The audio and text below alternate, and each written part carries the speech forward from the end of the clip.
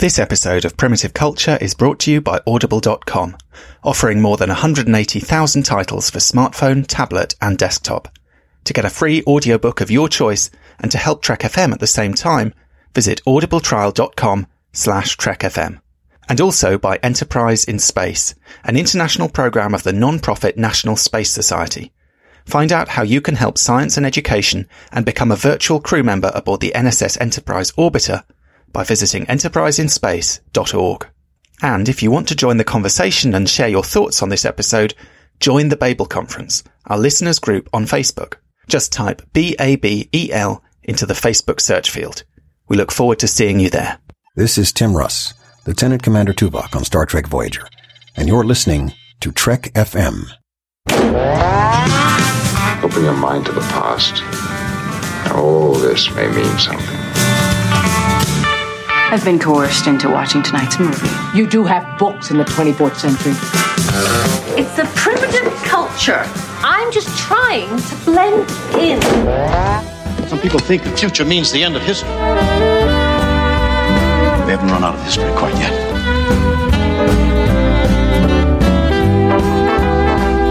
Hello and welcome to Primitive Culture, a Trek FM podcast all about our history, our culture and how Star Trek relates to it.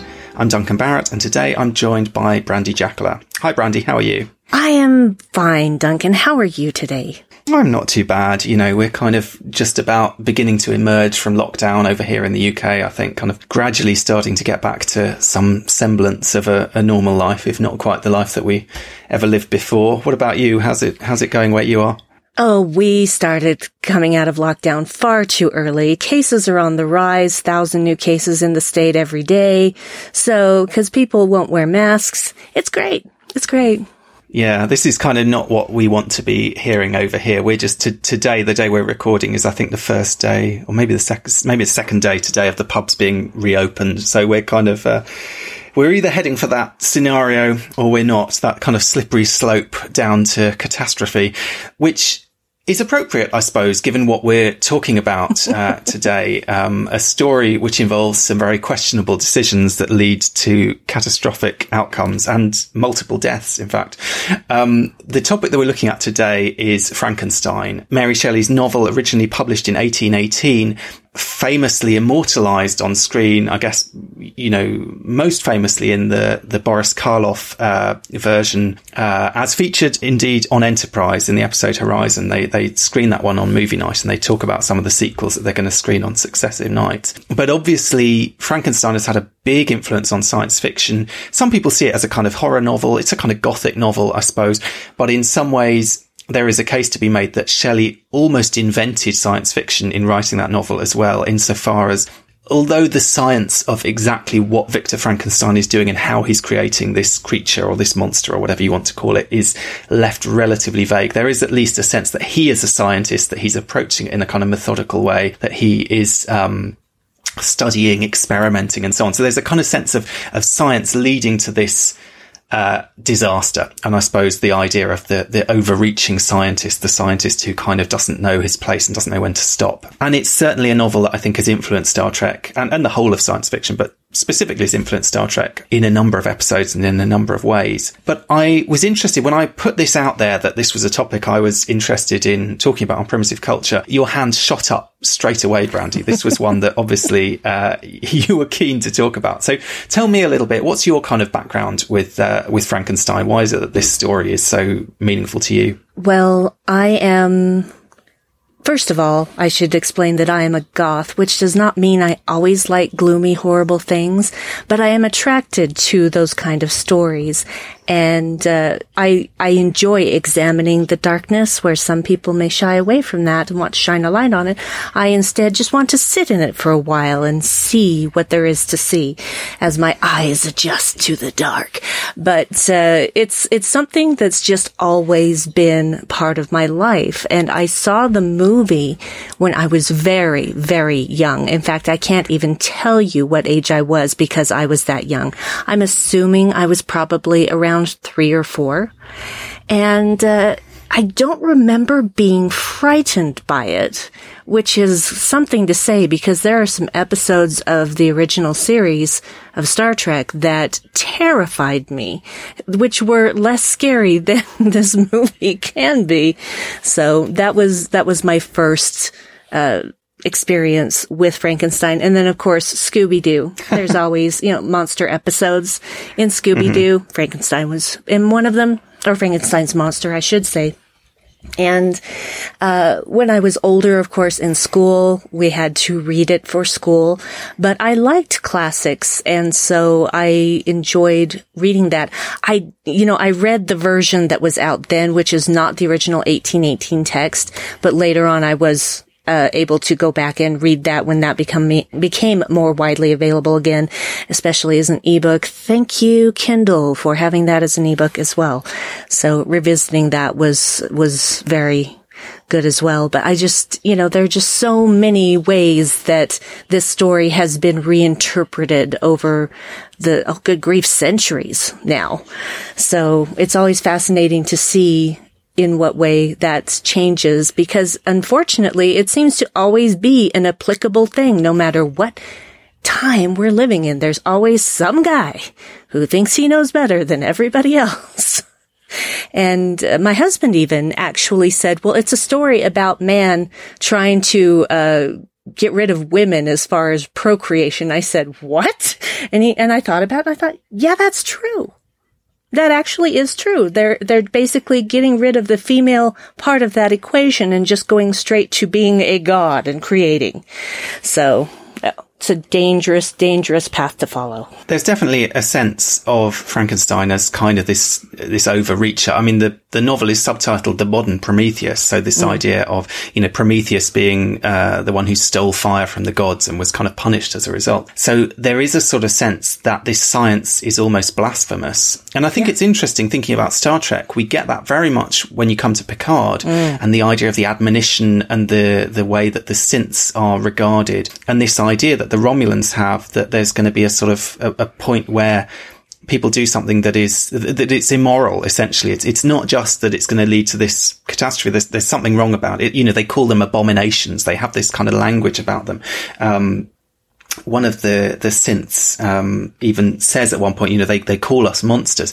And there's always been this question with Frankenstein. Colloquially, we talk about Frankenstein's monster. That's the word that we use, because I suppose that's the term that Frankenstein uses about the being that he creates. He calls it a monster. He calls it a wretch. He calls it a demon, a filthy demon, all these kind of words, because he is absolutely repulsed by it, both morally and kind of, viscerally, physically. But Shelley doesn't call it that in itself. It doesn't see itself that way necessarily. I mean, it sees itself as disgusting in various ways. But another word that is often used for it is the creature. And I was quite struck recently. We had over here in the UK, the National Theatre did a production a good few years ago now with Benedict Cumberbatch and Johnny Lee Miller alternating in the roles of Frankenstein and the creature on alternate nights. And when the lockdown happened over here, they started releasing, they would do one a week, a different show from their kind of back catalogue, which meant that, if you hadn't, as I hadn't managed to go and see this particular one, although it had rave reviews everywhere, you could stream it for that week. And they actually made both versions. They'd filmed both versions, so you could choose. You could, if you wanted, sort of flip back and forth between the two versions as to who you wanted to be playing the creature and who you wanted to be playing Dr. Frankenstein. And I think there was an interesting element there. First of all, that they very explicitly in that production used the word the creature rather than the monster, but also the fact that it set up this idea that these two are almost equal and opposites somehow. And it sort of struck me rereading this novel this week. It's a strange way. It's almost a novel of two anti-heroes, because you say on one level, your husband says, oh, this is a story about a scientist trying to, take women out of the equation, trying to do something sort of, however you see that, blasphemous, unnatural, whatever. But it's as much the story of the creature as it is the story of Dr. Frankenstein, I think. And what Shelley does brilliantly, really, I think, is that she starts off from Frankenstein's perspective. So we hear about this thing and how revolting and awful it is and how terrible he feels that he's created it. We hear that it's, murdered members of his family. It's destroying his life, basically. But then she manages to bring in the creature's perspective, and we get a whole long section in the middle of the novel where the creature basically explains that it started off very much as an innocent, that it was shaped by circumstance, shaped by the cruel treatment sort of heaped on it by human beings, by the fact that no one would accept it, by the fact that everyone looked on it and hated it straight away. And that's kind of driven it to this desperation, to these kind of awful acts. And I think it's a very Star Trek strategy in some ways, what Shelley does to kind of create this monster and then humanize it. At one point, the creature even says, when he's explaining to Frankenstein that he means no harm, that he won't, if he does what he wants, which in this case is to create another one, a kind of counterpart, a wife or whatever for it, he'll go away and be harmless. And he says, the image I present to you is peaceful and human. So the creature is literally kind of humanized in that moment, in a sense. And it's exactly what you see over and over again in Star Trek, that you get, the alien monster who is the kind of enemy, the mortal enemy. And then you have a version that can be kind of humanized. So Hugh, the Borg, might be the most obvious example in this context, because the Borg are a bit like Frankenstein's monster or creature or whatever we want to call it, sort of physically revolting and slightly horrifying, and they have this kind of zombie-like element and so on. And yet you can have a story there where one Borg suddenly becomes known as an individual, becomes known as someone that maybe suffers, that has their own thoughts, their own feelings and so on, and our kind of feelings towards them can change, just as Picard's do in that episode. Yeah, and the thing that humanity is very, very infamous for is judging on appearance. And therefore, anyone with an appearance different than the quote-unquote norm that has been established by, who knows how that gets established. It's just we come together as a community and decide this is normal, this is not. And unfortunately, that causes these sort of things. It couldn't have helped that Frankenstein abandoned his creature the moment it came to life. It's just, really, dude? You're basically an absentee father here. You chose to bring this life into the world, and then you absolve yourself of any responsibility for it. That's despicable. So it's no wonder that this creature doesn't have a great beginning. And yes, there are certain things there's the whole nature versus nurture argument, but I think, yes, you can have a certain nature when you're born. However, I put it to everyone that how you are nurtured has more to do with how you turn out in life than what you began as. So it's really, honestly, not necessarily the creature's fault that it is the way it is. Just like it's not a Borg drone's fault that it is the way it is. It had no choice in that. It was something before that. It was an organism prior to being assimilated, and removed from the collective can become that organism again. And oh gosh, racism toward the Borg. It's just, the XBs, that just really hurts me. Really hurts me. Absolutely. And you even get in Picard, that line Picard has where he says, now people can see them as victims, not as monsters. And I suppose that that was a big gesture that the Picard show, I think, was doing in the presentation of the XBs. I mean, we had it before, say, with Hugh. But I mean, equally, the Borg, generally speaking, you might feel sorry for individuals being assimilated or whatever, but they still had this kind of... It's interesting when you say you were saying, was that film scary?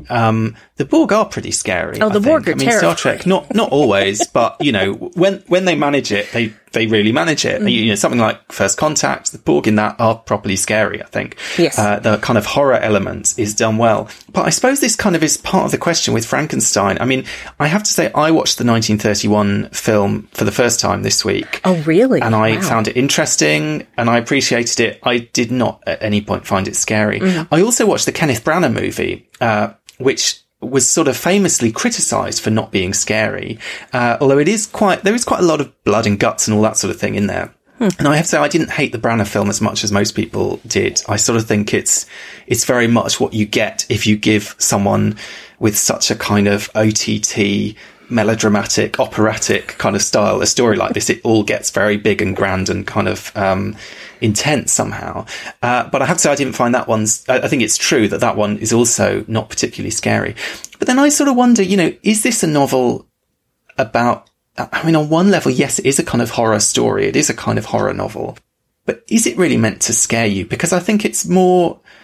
I think maybe what Shelley's doing is a little bit more sophisticated than that somehow. I mean, it's quite a complex novel. It's quite a sort of ambiguous novel. It's quite a kind of, I mean, the ideas are shocking, even today, to be honest, robbing graves and kind of reanimating the dead, or, these things, they break various taboos. They're shocking in that sense. Yes. And at the time, they must have been even more shocking. And I think that's one of the reasons there were changes between these two versions of the novel, the one that was initially published and then the later version. Right. But, I don't know.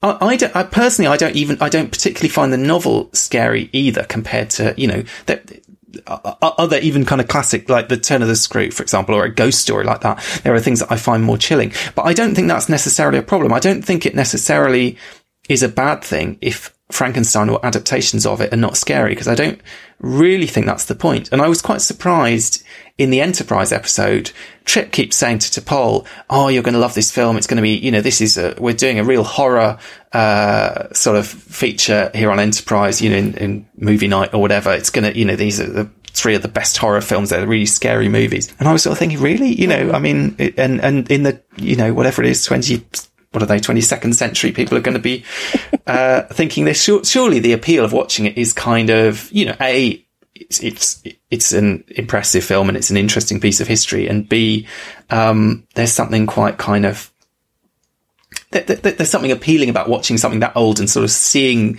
the creakiness of it, but also seeing the ingenuity of it and so on, that kind of thing. But I don't think it's that it's going to completely suck you along and terrify you and take you on this kind of, horrific thrill ride in that sense. So, but I'm interested. I don't know. I mean, have you ever seen a production of Frankenstein that genuinely scared you?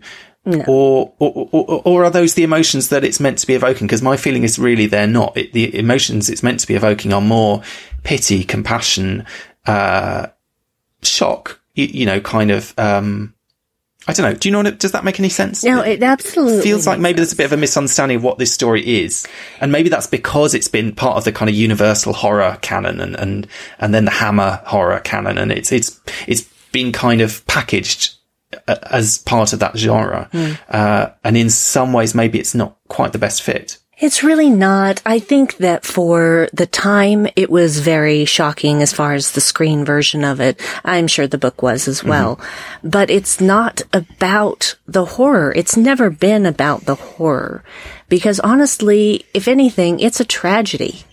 It's basically a science fiction tragedy.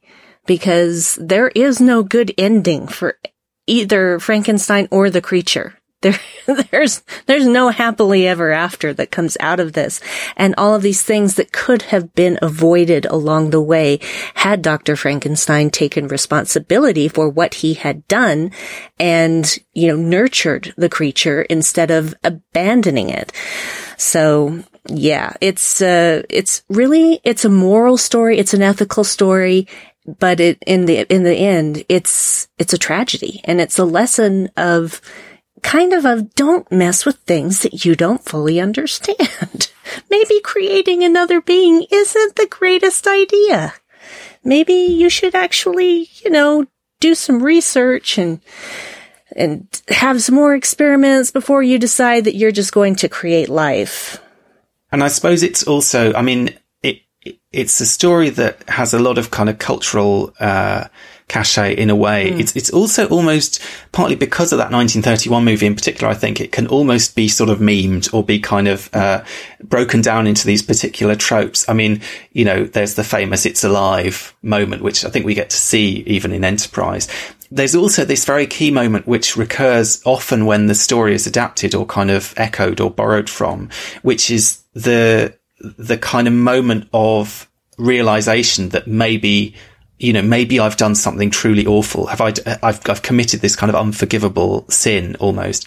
And you even get that in Voyager in the episode Prototype, which I think borrows from Frankenstein to a certain extent, even down to things like the fact, and this hadn't struck me until I was watching it this week. I'd never really noticed the androids in that episode are much taller than average human beings. And one of the things, obviously, we know about Frankenstein's monster or Frankenstein's creature, which I have to say, obviously, the National Theatre were not able to reproduce by having these two actors swapping parts, is that it's supposed to be 8 feet tall. It's supposed to be kind of abnormally large. And they even managed to do that in that episode. But the thing that really struck me and made me think, okay, this is a Frankenstein episode, is that moment when B'Elanna realizes that these robots actually killed the human, or not the humans, the organics who created them. And she has the line, "My God, what have I done?" Which is such a kind of classic sort of Frankenstein line.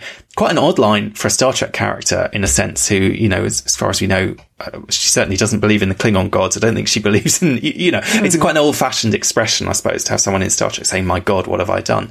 But it's absolutely kind of putting a pin in that link there and that kind of history behind that story. And it's quite an interesting one, because I think she does express very much that ambivalence, which is at the heart of the Frankenstein story. And we get it even right to the end of that episode Prototype, because Janeway says to her, when she literally stabs her creature in the chest quite violently in order to kill it.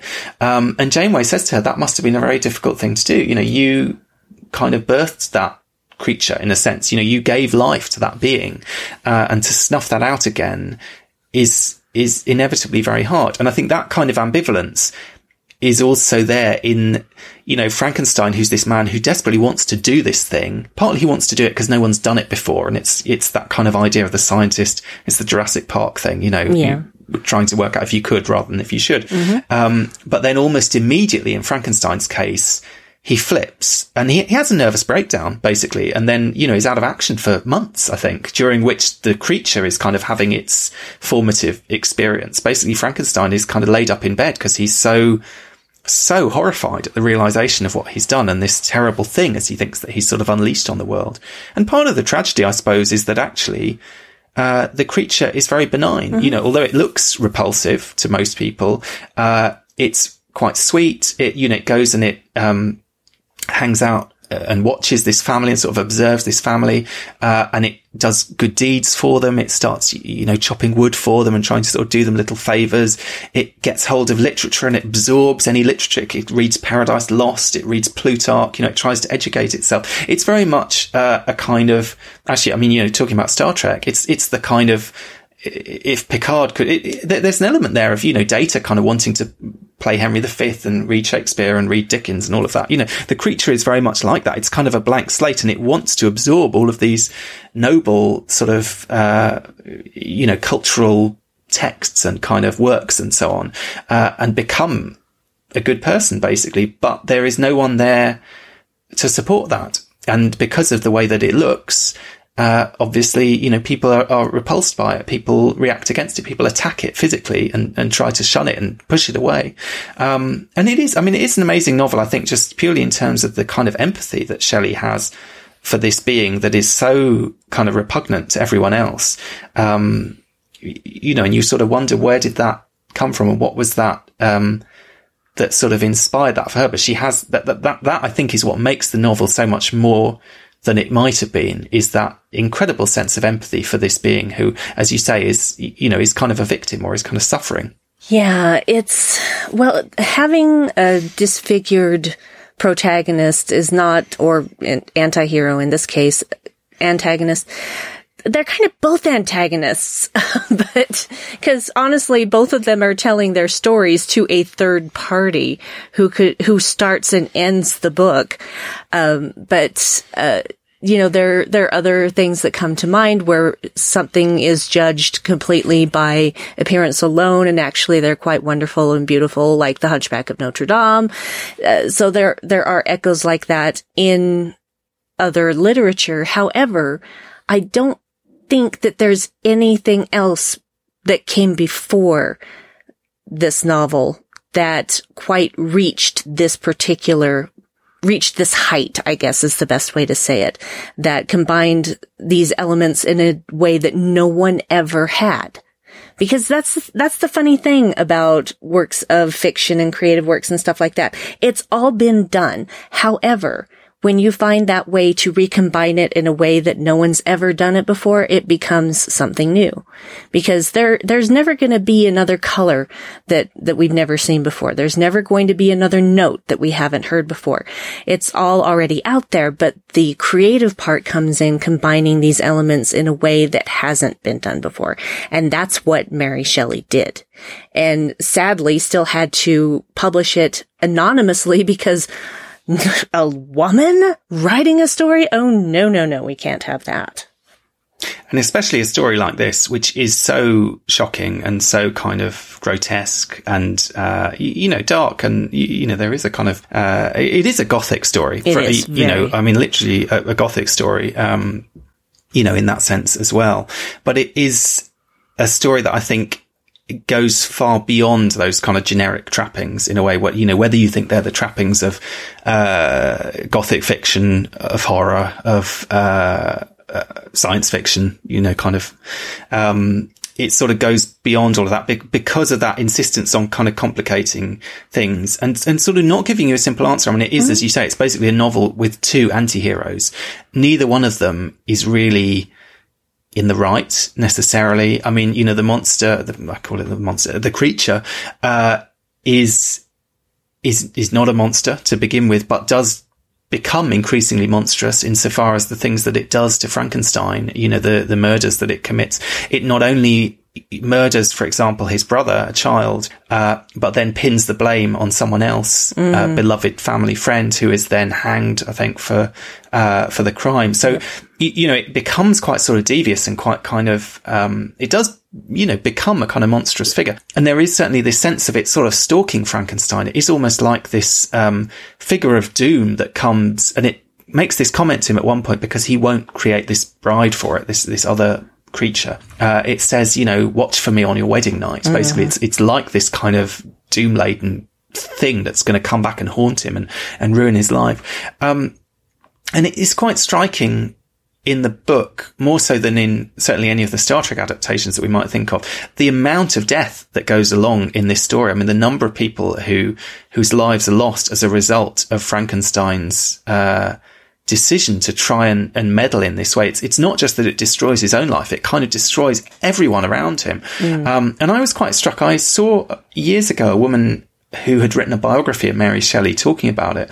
And the thing that struck me from her talk, most of which I can't say I remember many of the details, but I was just very struck that in her own biography, she had lost so many people in her family. And what this woman was saying basically was, this was someone who understood loss and understood death in a way that was unusual, maybe for someone certainly from our perspective, unusual for someone who was in her teens when she wrote this. I think, she was very young when she wrote this novel, but she had experienced a lot of loss and a lot of death. And there is this kind of sense of, for Frankenstein, it's just the losses just pile up and pile up, his best friend, his wife, everyone around him seems to get sucked in and destroyed, by this thing that he's done and by this creature that he's made. And there is something quite, I suppose that is horror, but it's horror of a kind of, it is almost a psychological horror somehow, as much as the kind of visceral horror of, the creature doesn't kill Frankenstein in the end. Neither of them kills the other one. You sort of expect that one of them's going to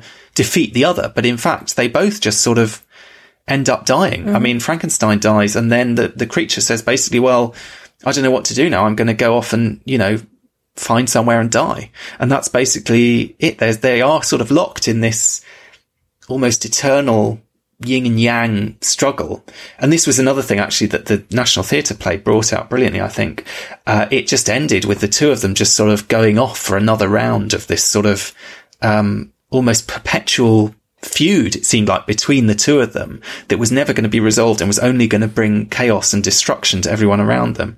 It is a very, and maybe those elements are the ones that don't translate so easily to other media, whether that's popular 1930s films or Star Trek episodes or whatever. I feel like when it gets adapted, there always is a little bit more of a sense of an ending, But it's interesting you say it's a tragedy. I feel like even if we look at Star Trek episodes that are influenced by this, it is usually a tragic ending. It usually ends badly for at least one of the two characters, if not both. A lot of the time, the creations happen kind of against the creator's will. This, like, they don't want to do it, but they are forced to do it in some way. But then once they get going, as is the case with Dr. Bashir, it's like, okay, well, we can do this, and this is something that's never been done before, and I have no idea how it's going to turn out. And there's this part of him that's excited, but there's still this part of him of, we should not be doing this. And so those two sides of him are at war with each other. But Frankenstein never seems to experience that prior to creating the creature. He's just all gung-ho. He never stops to think if he should do it, just whether he could do it. And then once he's got it, he freaks out and abandons it. And yeah, that's something I think that they can't really portray with our Starfleet characters in Star Trek, because that's just not how they would act for the most part. So sometimes you've got to bring in that third party, like with, or a complete accident, as in, the Voyager episode Drone, where, Seven's nanoprobes, nanites combined with the Doctor's hollow emitter because of a transporter thing. How many things have happened because of transporter accidents? I mean, it's not completely an accident, but so much as nobody was killed. But, all of a sudden this new life form has birthed itself more than anything else. And yeah, what do you do then? The thing is that they actually take responsibility for it when they really aren't responsible. It was a freak accident, but they take responsibility for it and do their best to shape this new life into something other than what it is meant to become as far as its actual DNA and genetic makeup. They kind of are making the case for nurture over nature, which you could say is the same case that Mary Shelley is making, but that absolutely is Janeway's attitude in that episode.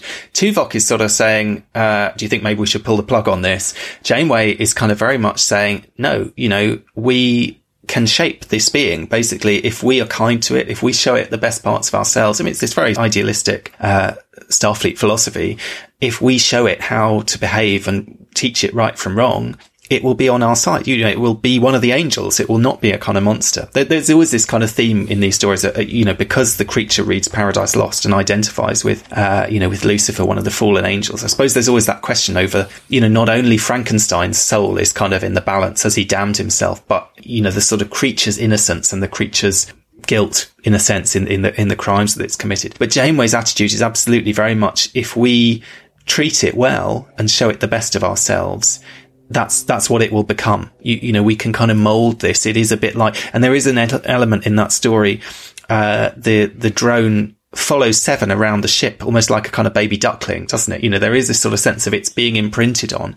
And it's also very much, it's the kind of creature before it starts killing people in Shelley's novel, if you know what I mean. It has that thirst for knowledge. It's desperate to download as much information as possible. It keeps asking for more, just as Shelley's creature, reads Paradise Lost, reads Goethe, reads Plutarch's Lives, is kind of absorbing anything that it can get its hands on, teaches itself to read, teaches itself language, becomes this quite sophisticated, learned character, in a sense, learns about the world, learns about geography, history, politics, all these things, purely by observing this family and kind of eavesdropping and listening in and getting hold of the odd book and teaching itself to read them and so on. So there is absolutely that sense in the Voyager episode. It's kind of as benign a being as it could be. And it's very much a decent creature. But then there's this tragic end for it, that because of the Borg being desperate to get their hands on it and the technology that it represents, it has to sacrifice itself. And it says in this kind of heartbreaking way at the end, it says, I should not exist. I was never meant to be. And there again, there is this kind of sense. Yes, it's not one overreaching scientist's fault. It's not that someone made it and they shouldn't have morally, but there's this kind of sense of, its life is impossible. It shouldn't have been made. It kind of violates something. In this case, it violates kind of I don't know, the temporal prime directive, or however you want to define it. Do you know what I mean? It's kind of creating an issue with this technology that is out of time, and its desirability as a sort of target for reassimilation, or assimilation in its case.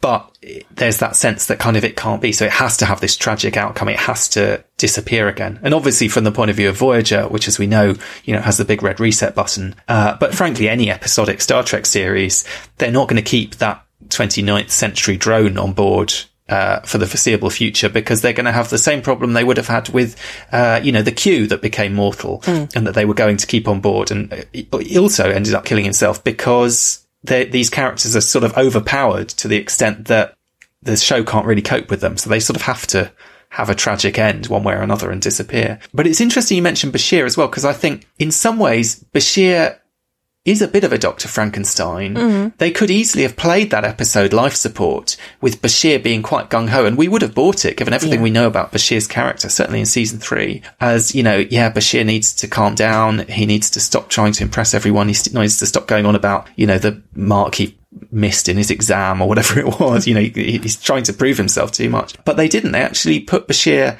in the role of the very responsible doctor, saying, I don't think this is the right thing to do. Yes, we can keep treating, we can keep doing this, we can do more and more and more. But, this is, I'm advising against it. I think this is wrong. I think we should let nature take its course. I think we should kind of slow things down a bit here. And I think that was quite an interesting decision, to do a sort of Frankenstein story and have this character who is this kind of eager, young, slightly hasty, doctor character, but actually to have him be the one sort of putting the brakes on it, and other people, whether it's Kai Wynn or whether it's Kira, saying, no, do more, go further, keep pushing the envelope, keep, heading slightly further down that slippery slope. Don't worry about it, basically. Yeah, I do really enjoy the conversation that he has with Kai Wynn, and basically, calls her out.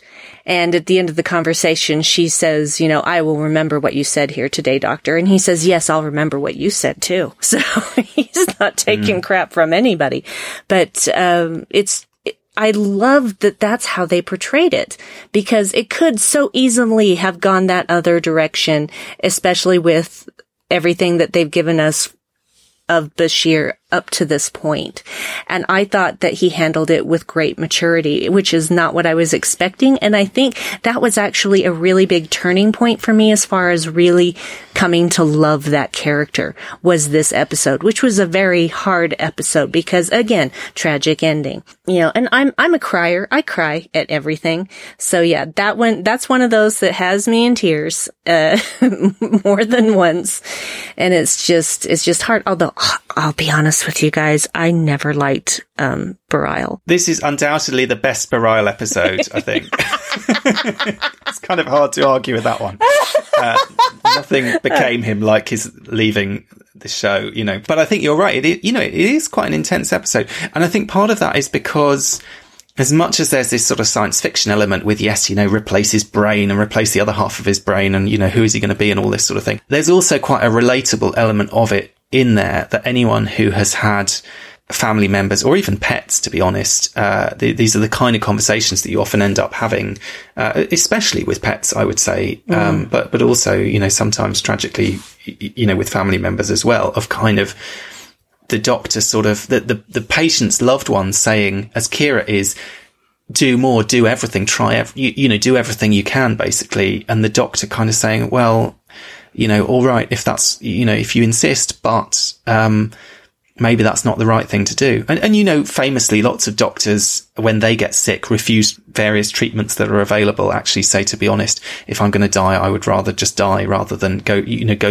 rather than throw everything that medical science has at it, which in some ways can make things worse. And from Bashir's point of view, in the end, he kind of basically refuses. He says he won't do whatever the last procedure is they ask him to do. He says, if you do that, this won't be Bareil anymore.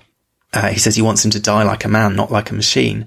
So there's that kind of, I think one of the reasons the episode is so powerful is that it feels quite grounded in quite realistic sort of human experience.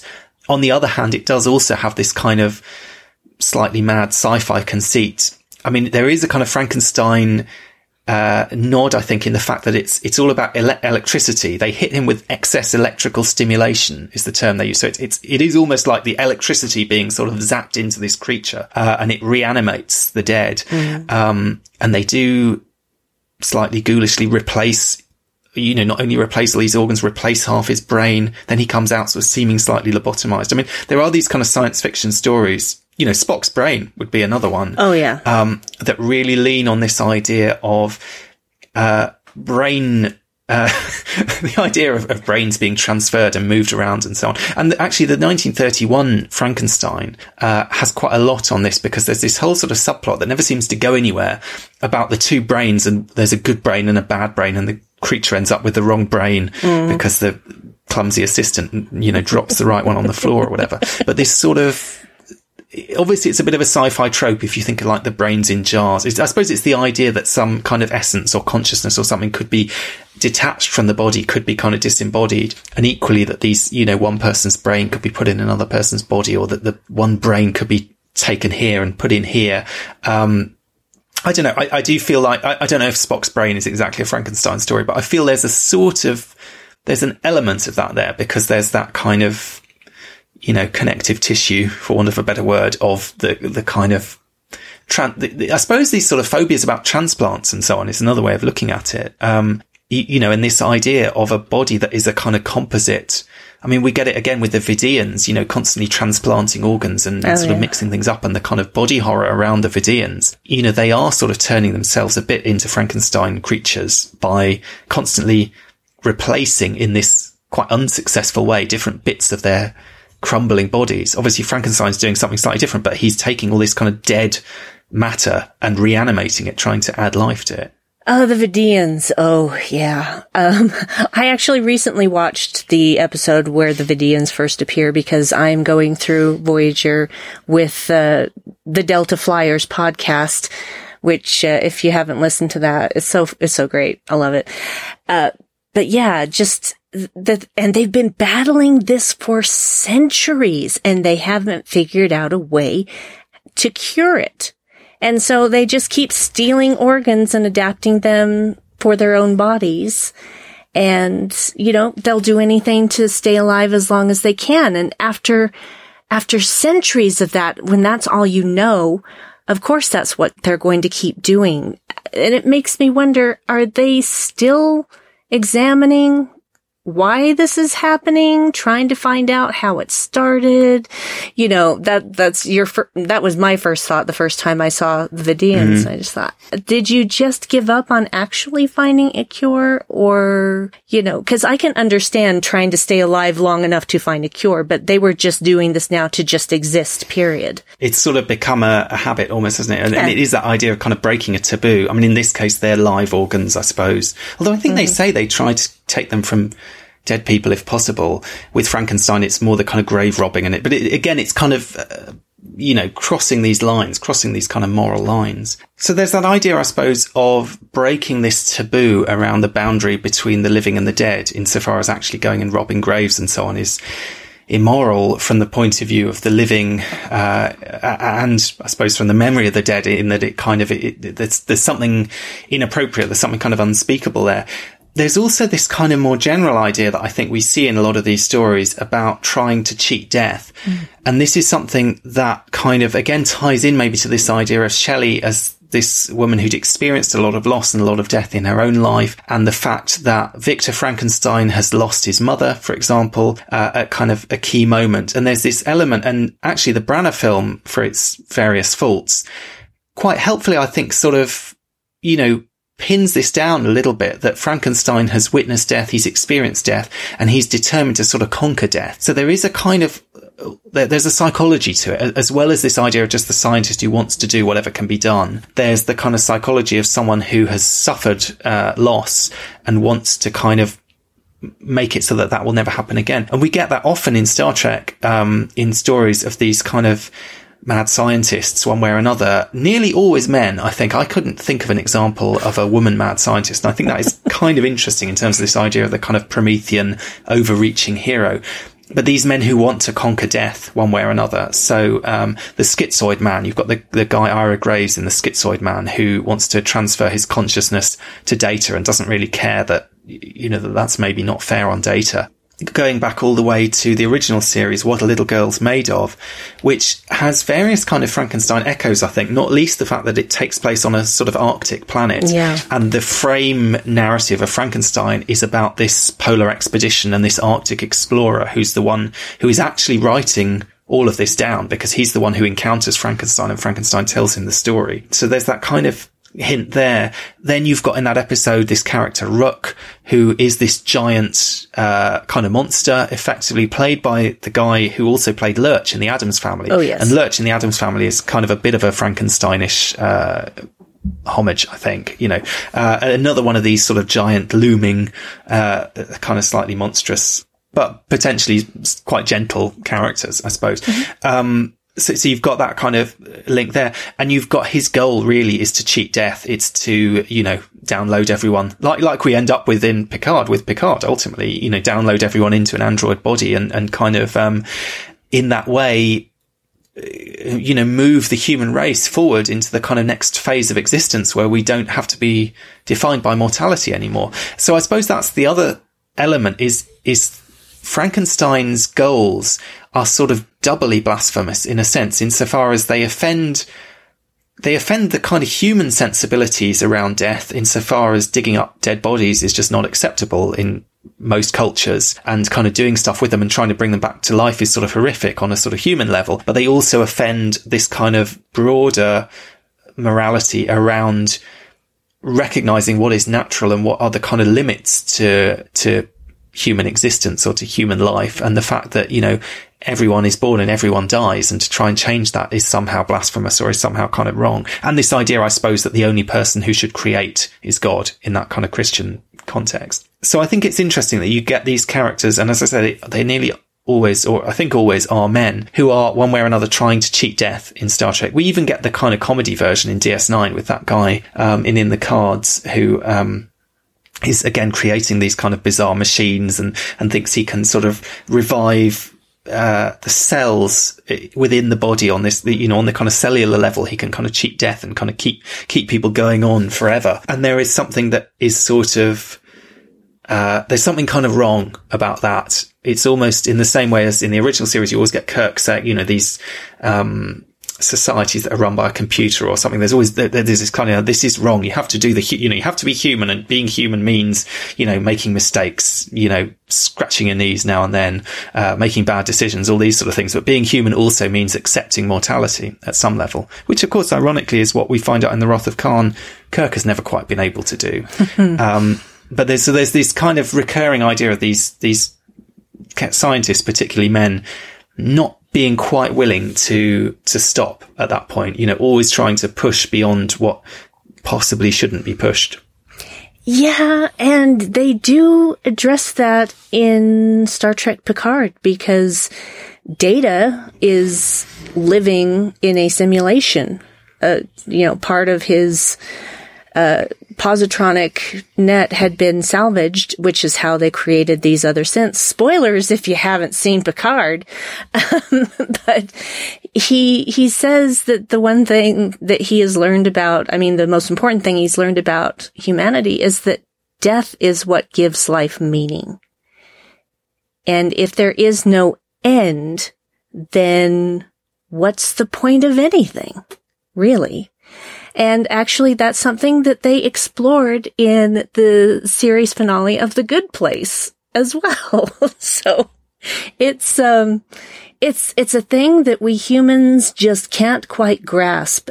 And I don't know why, because if something is finite, that means you only have a certain amount of time, and you are more, what's the word I'm looking for here?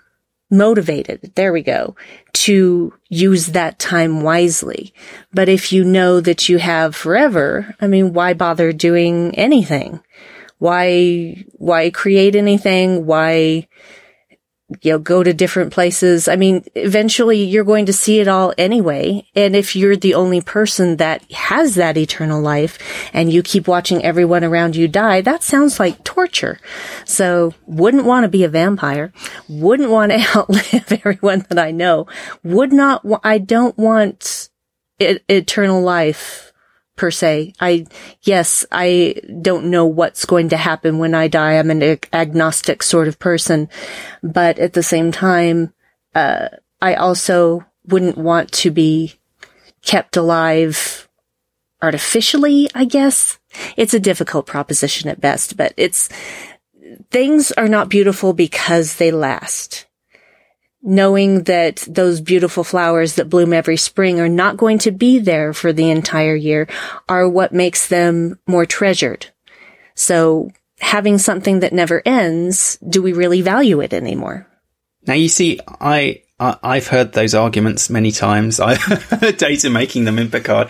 I understand all of that. Like, on one level, I recognise that. I can see that's true. I think it would be a problem if everyone lived forever because there'd just be loads and loads of people with nothing to do. I can see that you know, one set of people kind of has to make space for the next set of people and so on. On the other hand, there's a part of me that I think sympathises a bit more with Riker in Generations, where he says, personally, I plan on living forever. You know, there's that kind of personal element where you sort of think, I don't know, I can understand it a bit more. I can understand the desire to kind of push these things, partly, you know, because, and I can understand the desire in that episode of DS9 with Dr. Bashir for Kira to say on behalf of her lover, you know, I want him to be around. I don't care, you know, and to sort of not see the wood for the trees. She's almost saying, I don't care how changed he is. I don't care how much he's not himself. You know, it's a small part of him is still there. And you know, I can understand that. I mean, as I say, you know, even with a pet, I mean, I had a cat that was hit by a car and we rushed the cat to the vet and and I think there was nothing, to be honest, I think they knew there was nothing they could do, but because we were so upset and you know, and the cat was still alive when we brought him in, if you know what I mean, they were kind of, the vet was sort of saying, well, I can try this thing, I can try that thing. And I think at one point he sort of said something along the lines of, but, you know, even if it works, this quality of life is going to be bad or whatever. But we were just so focused on, you can save the cat, you know, save the cat, that we weren't really listening to any of that. And it didn't work and the cat died anyway. But I mean, I think in some ways, when I think back on that, I think I'm glad that I don't know what I'm glad, but I slightly got the impression that maybe we should have been listening to the vet more, who was kind of saying, actually, at this point, it doesn't matter if I bring the cat back to life. Effectively, you know, if I save the cat's life, the life it's going to be saved for is not going to be worth living. And that is almost going to be a worse situation to be in somehow. But, you know, that's the situation Kira is in that episode. It's basically saying, you know, I don't want to accept that this person is dying. I don't want to accept my partner is kind of beyond help in any meaningful way. So I suppose there's that kind of, on a human level, you can understand the desire. I don't want to die. I don't want to give up all this stuff. So I can sort of understand these scientists who are reach, whether it's the Soong in Picard, who has clearly built that golem for himself originally, because he said he implied quite heavily he was terminally ill, whether it's Ira Graves, whether it's you know, these other characters that we see in Star Trek from time to time, who are always these kind of older men, you know, realizing their days are numbered. And unlike Picard, who actually accepts his illness with great equanimity and is very kind of calm and sort of measured about it, and basically says, you know, look, don't make a fuss. Kind of, I've had a long life. This is a reasonable thing to happen. I'm kind of at peace with it. You know, I suppose it's that thing of the people who can't make peace with that, who kind of, and who have the scientific or the technical ability to try and do something about it. And I suppose that is the tragedy of it. That's another element of the tragedy, is the tragedy of not accepting these kind of boundaries, because ultimately it's almost a bit like one of those sort of fate, or, you know, one of those time travel stories or something. You know, whatever you try to do, ultimately it's going to kind of fail. Do you know what I mean? They're never really going to totally succeed, except, of course, I suppose, when we get to Picard. And suddenly that story is given a slightly different inflection, because it seems like a pretty great thing that Picard has cheated death and found this new body. And, suddenly Star Trek, having seemingly been quite anti all these life prolongation technologies and so on, and the mad scientists who create them, now, we're pretty grateful when one of them comes along just at the right moment when we need it. So I don't know, that's a kind of interesting,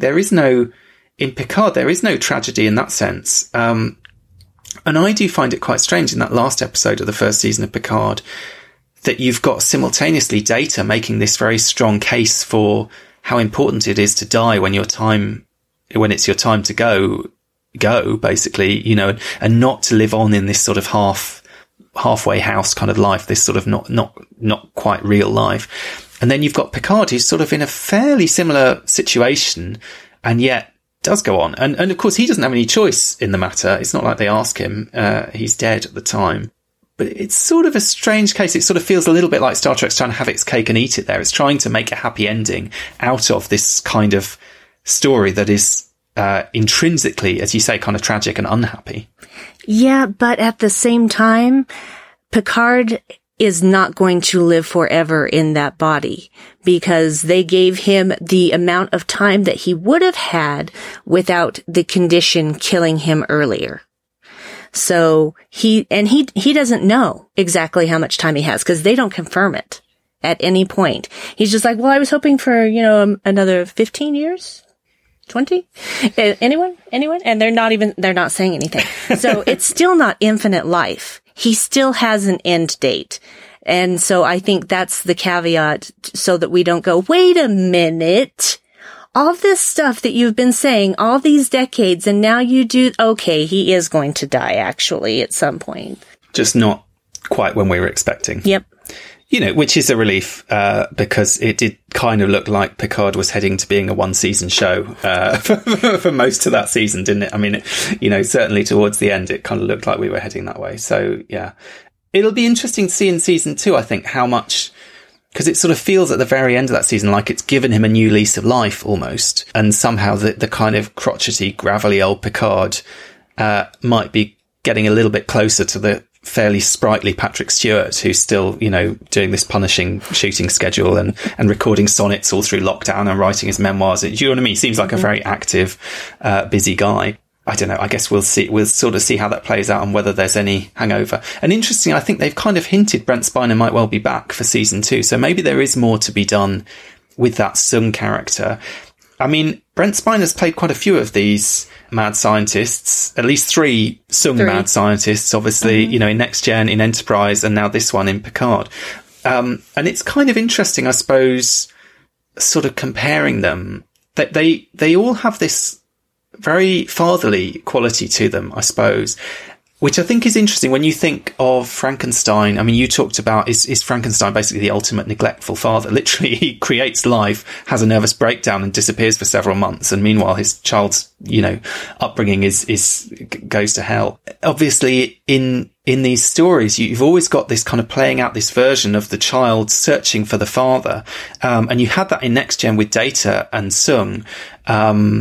You had the episode where he's having dreams and he has this kind of vision of his father talking to him and all this stuff. And Worf says to him, oh, you're so lucky. This is such a precious, thing to have this kind of link to your father. And obviously in Brothers, you have, he and Lore both go and find Soong and have that kind of moment. And for Data, it's this quite significant moment of, asking all these questions. With Data, of course, it's the most genteel, it's the most kind of next gen version of the quite anguished conversations that happen in Frankenstein, where the creature is kind of saying, why did you create me? Why did you do that? How could you do this? What were you thinking? Kind of, it sort of has questions that need answering, but they're very anguished. They're very, dark and tortured questions. With Data, it's the most kind of polite version of that. He says, I wrote it down. He says, may I ask you a question, sir? Why did you create me? And Soong responds in this kind of gnomic way, why does a painter paint? And they have this kind of great conversation about what it means to create something that will outlive you and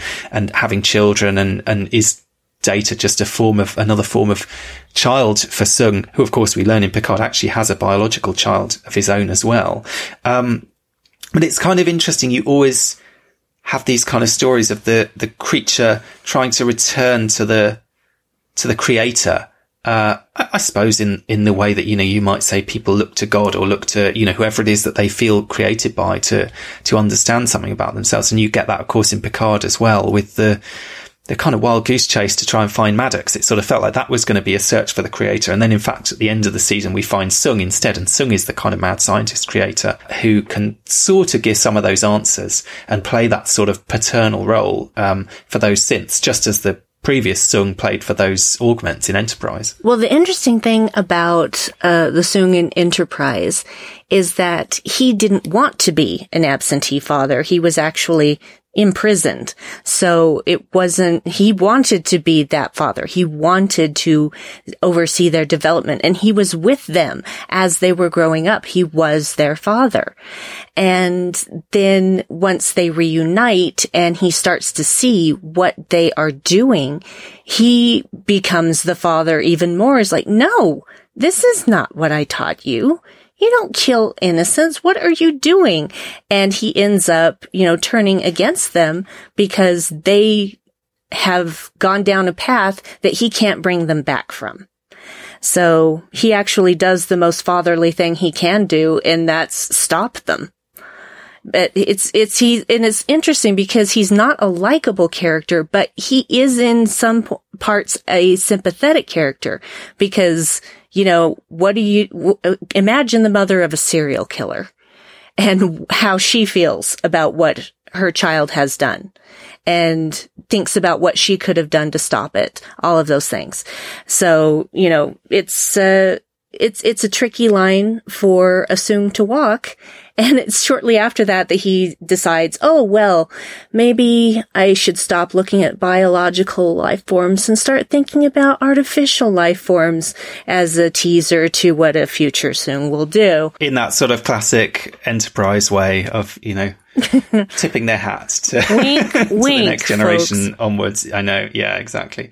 But it's interesting. I mean, you're right. Actually, all three of those Soong characters have this moment of kind of ambivalence, which is almost a reversal or an analog or actually it's almost a kind of reenactment of what happens in Frankenstein, where the creator creates the creature, sees the creature, is horrified by the creature, and immediately regrets and repents and kind of says, oh my God, what have I done? Or words to that effect.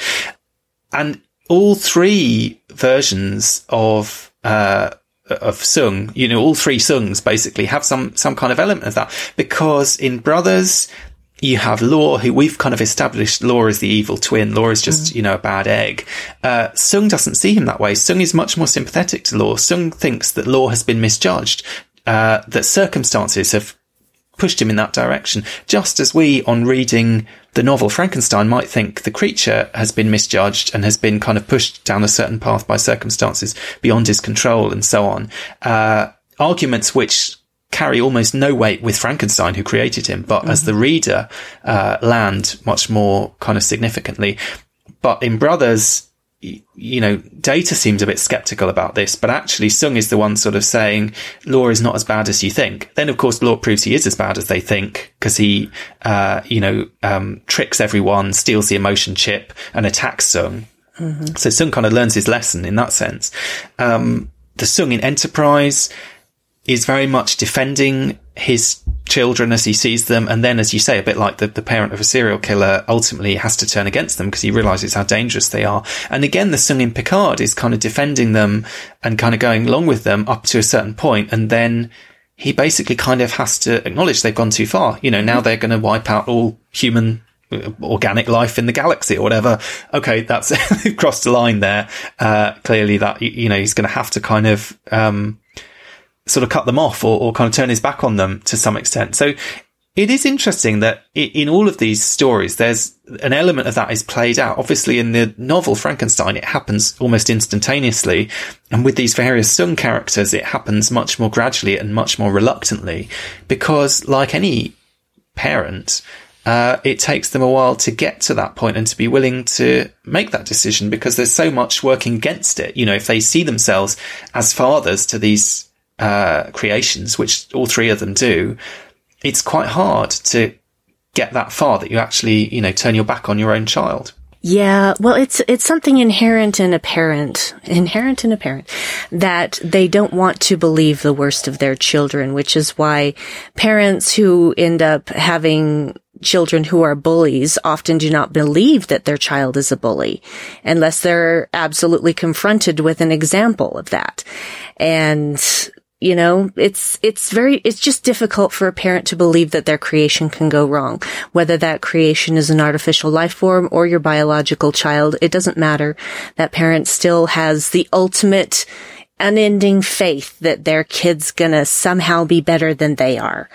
So, and a lot of times they are blind to the sins of those children until it's too late. It's interesting when you talk about the sins of the children. It also, what came to my mind was David Marcus in Star Trek 3. Yes. Who again, I think you could say has touches of that kind of Frankenstein character. And arguably even Carol Marcus in The Wrath of Khan, though I don't feel they're really pushing that button so much in that film, but there is a sense of what they're doing.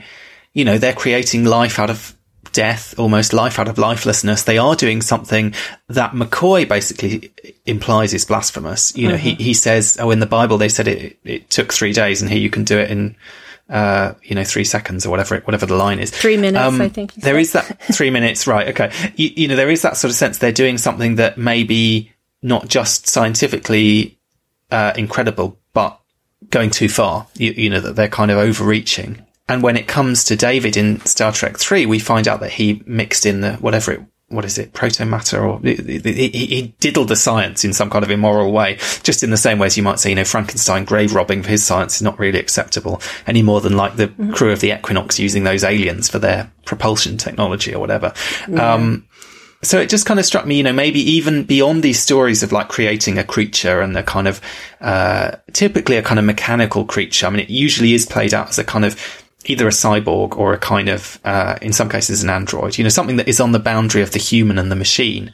And when we get to Roger Corby, you know, Roger Corby has this kind of crisis because he's downloaded himself into this android body and then ultimately isn't quite sure if he's a man or a machine. And so, he, you know, basically destroys himself as a result of being unable to, unlike Picard, who seems quite, you know, laid back about it, unable to sort of reconcile that. But so you've got those kind of stories where there's a sort of explicit parallel insofar as they're creating a kind of humanish, but not really human being. But more broadly, I suppose we could say any story, and there are many in science fiction and indeed in Star Trek, where you have a scientist kind of pushing the boundaries of what can be done, possibly going a little bit too far, making that sort of Promethean reach, ultimately is indebted to Frankenstein to some extent. And that's one of the ways, I suppose, in which some people would argue Mary Shelley created science fiction, because she created one of the major tropes of science fiction. Oh, yes. There are many people who argue that she created science fiction. And honestly, that particular caveat also extends to not necessarily a Frankenstein story, because if I'm remembering correctly, and I'm pretty sure that I am, in Star Trek VI, The Undiscovered Country, when they're having the peace talks finally at Camp Kittimer to work out, you know, admitting the Klingons into the Federation and what that's going to entail, you hear the president of the Federation speaking, and he says, you know, just because we can do a thing, it doesn't automatically follow that we should do a thing. And it's out of context. We have no idea what it's necessarily in relation to, but, you know, that's a common refrain that keeps popping up in science fiction, especially Jurassic Park. Yeah. Happened in Jurassic Park too. Ian Malcolm's like, yeah, you were so busy trying to find out if you could do this thing, you never thought about whether you should. So it's a common refrain. And it's almost kind of tied in with this idea of the Prime Directive, I think, in Star Trek. I mean, you pointed out earlier, when Star Trek adapts these stories, they're complicated by the fact that sometimes they have to be coerced. I mean, B'Elanna in Prototype has to be kidnapped before she agrees to create this being, even though she actually wants to. I mean, the android asks her to, she's quite up for it. She goes and talks to Janeway about it, and Janeway says, no, sorry, you're not doing this. This is not acceptable. Janeway expresses that kind of Starfleet caution, which is exactly what sort of underpins the Prime Directive, kind of saying, yes, it may sound like a good idea. It might sound like you're doing this person a favour or this species a favour or whatever, but we can't predict what the outcome of this is going to be. Therefore, we have to err on the side of caution and kind of err on the side of not doing the thing, which is very much the opposite of this kind of, as you say, this sort of sci-fi trope of, that we see in Jurassic Park of, we can make dinosaurs, let's make dinosaurs, Starfleet is kind of geared towards trying to put the brakes on that. And that in itself is quite interesting. I mean, there is an argument, I think, to be made that Star Trek can be quite almost anti-technological. I mean, often you see these episodes where there's a kind of technological leap forward, and the episode seems to be kind of pushing against that somehow, trying to, even something like the ultimate computer, actually we don't want the ultimate computer. The ultimate computer turns out not to be as great as everyone thought it was. Do you know what I mean? This kind of idea is almost kind of not exactly technophobic, but kind of very cautious, almost slightly kind of Luddite sensibility. You've got a character like McCoy who is absolutely, kind of encapsulating that idea of sticking to the traditional, tried and tested way of doing things. Don't get caught up in the excitement of the new and the kind of thrill of the new. Star Trek, I think, always sort of has to walk that line. So you have a character like Janeway who's always thrilled to be inventing something or creating something or doing the science or coming up with a new technology or a new system or whatever. But then there's always this kind of, there's always some kind of pushback. There's always some kind of downside. Even with Discovery, I guess something like the Spore Drive. I mean, this incredible technology they've invented, but there has to be a sort of problem with it. There has to be a moral quandary when they're dealing with the tardigrade. There has to be a kind of human cost when it's Stamets doing it and kind of sending himself mad in the process. These, I suppose, this idea that, when you push a little bit too far, something pushes back. And see, that's the thing. There are always dangers to technology. There are always ways that it could be used for ill. And so you have to weigh the consequences of, okay, what if we invent this and it was used as a weapon? Do the pros outweigh the cons? That's something that has to happen with every single technological advancement. And sometimes people don't really consider the cons maybe as much as they should. Maybe they think it's for the greater good, but it turns out not being so much. So there's never a 100% this is only used for good. Unfortunately, humans can find a way to corrupt absolutely anything. So you have to walk that line between, okay, is this a good enough idea that the problems that it causes are going to be outweighed by problems that it solves? And who gets to decide that? And I guess that's the thing, is that as much as Star Trek is science fiction, Star Trek is also morality plays in space.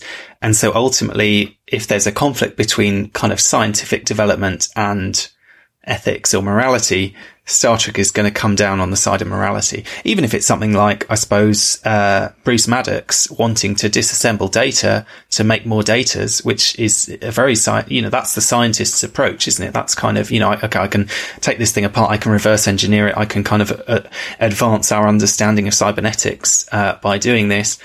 Star Trek is coming in saying, actually, hold on, maybe that's not the right thing to do. Maybe you need to not do that and just, go back to your drawing board and work slowly for many decades on whatever it is you're doing. And, don't try to kind of leapfrog, the progress that you should be making at the expense of someone else.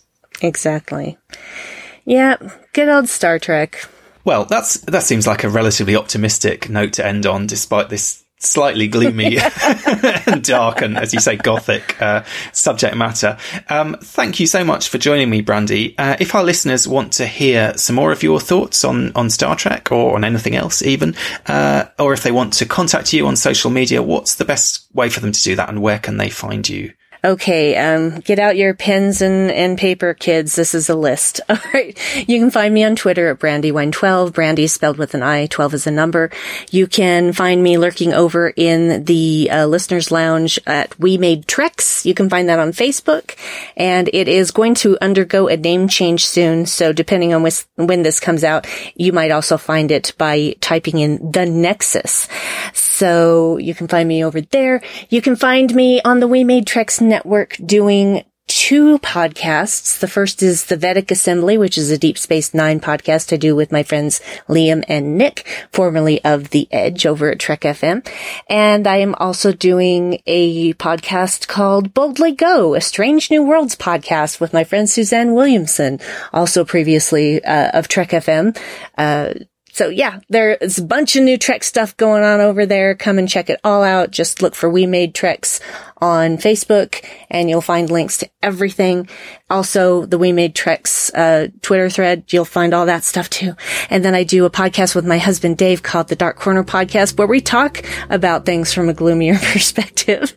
But it's not all gloom and doom like you might expect. We're actually very happy people. We're chipper people. And I also do a podcast by myself called Headcanon, where you can walk through my brain with me and wander down many a tangent lane about the many fandoms that I enjoy. You can find both of those at darkcornerpodcast.net. No, excuse me, darkcornerpodcast.com. I know my own web address. I do. And I think that's it for the moment. Okay. Wow, that is, you're right. That is quite an info dump of places to find you. But I mean, I don't know how you find the energy to do all of that. I find doing one podcast, once a fortnight is more than enough work for me. Thanks so much for joining me, Brandi. But talking about Frankenstein and bringing life to inanimate matter and other such grisly topics is not the only thing we've been doing on Trek FM this week. So here's a listen to what else you might have missed out on the network. Previously on Trek.fm. The Line, a Star Trek Picard podcast. Like you're saying about JL, I remember at the time reading this, Rafi calling him JL, and I remember that feeling weird to me. Like you, the first time it was in the comic. And then I was like, JL, that's kind of casual, but like you said, she kind of talks to that. But now rereading it, when I got to that, it just makes so much sense because I'm used to it now. It just seems so natural, but at the time it felt a little odd. Earl Grey. Is that McCoy is still alive. Mm-hmm. And he goes and picks up McCoy, and Scotty and McCoy have adventures throughout the galaxy in their own running. No, then they go and find the Nexus and get Kirk back, and it's the 3 of them that go. And they go to Romulus, of course, as well, to help out Spock with the reunification. Yeah. And then they go to the Genesis planet, because obviously there's remnants of it after it blew up, and they find some Spock DNA, and they use some Borg maturation chamber to make themselves a mini Spock. But it goes wrong, so Spock is only like 6 inches tall.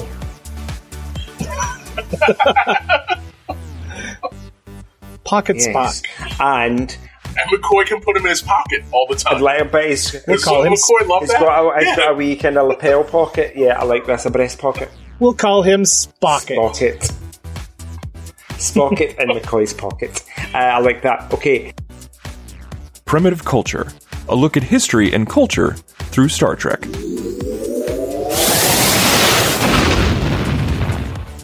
That whole title sort of feels like the beginnings of what Roddenberry would do with Q, and having all those play on Q, basically. Yeah.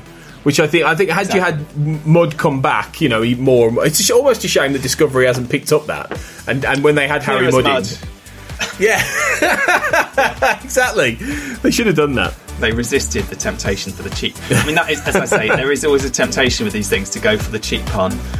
Sometimes it's the right decision to resist. I don't know. I think a cheap pun is the right call every time, Duncan, to be honest. The Ready Room. What does it mean to be artificial? And when you cross that barrier from being biological to being artificial, but your memories have been transferred, how much of who you are is the memory that you acquire over the course of your life, and how much of it is the biological system of your body? And that's what else is happening on Trek.fm. Check out all these shows and join the conversation about your favourite corner of the Star Trek universe and beyond. You'll find us wherever you get your podcasts. If you're an Apple user, be sure to hit the subscribe button in Apple Podcasts on iPhone, iPad, or Apple TV, or the desktop iTunes app to get the latest episodes as soon as they're published. And please leave us a star rating and a written review. If you're not an Apple user, we've got you covered as well. You can find our shows on Google Play Music, Stitcher, TuneIn, Spreaker, SoundCloud, Windows Phone, in most third-party apps, and you can stream and download the MP3 file from our website or grab the RSS link. We'd love to hear your thoughts on today's show, and there are many ways for you to do that. The best place to join in the larger conversation is the Babel Conference, our listeners group on Facebook.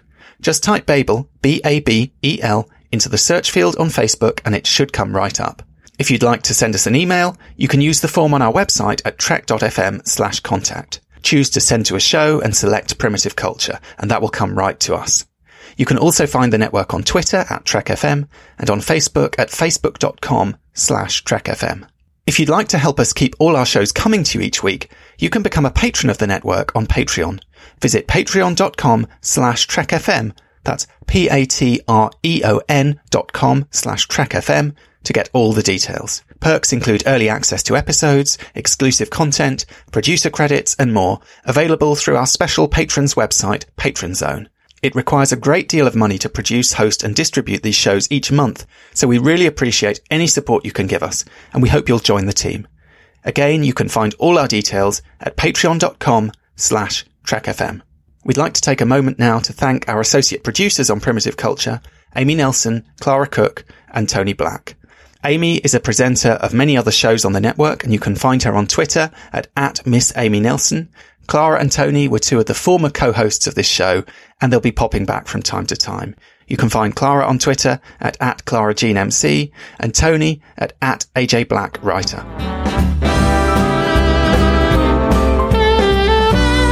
You're blended all right.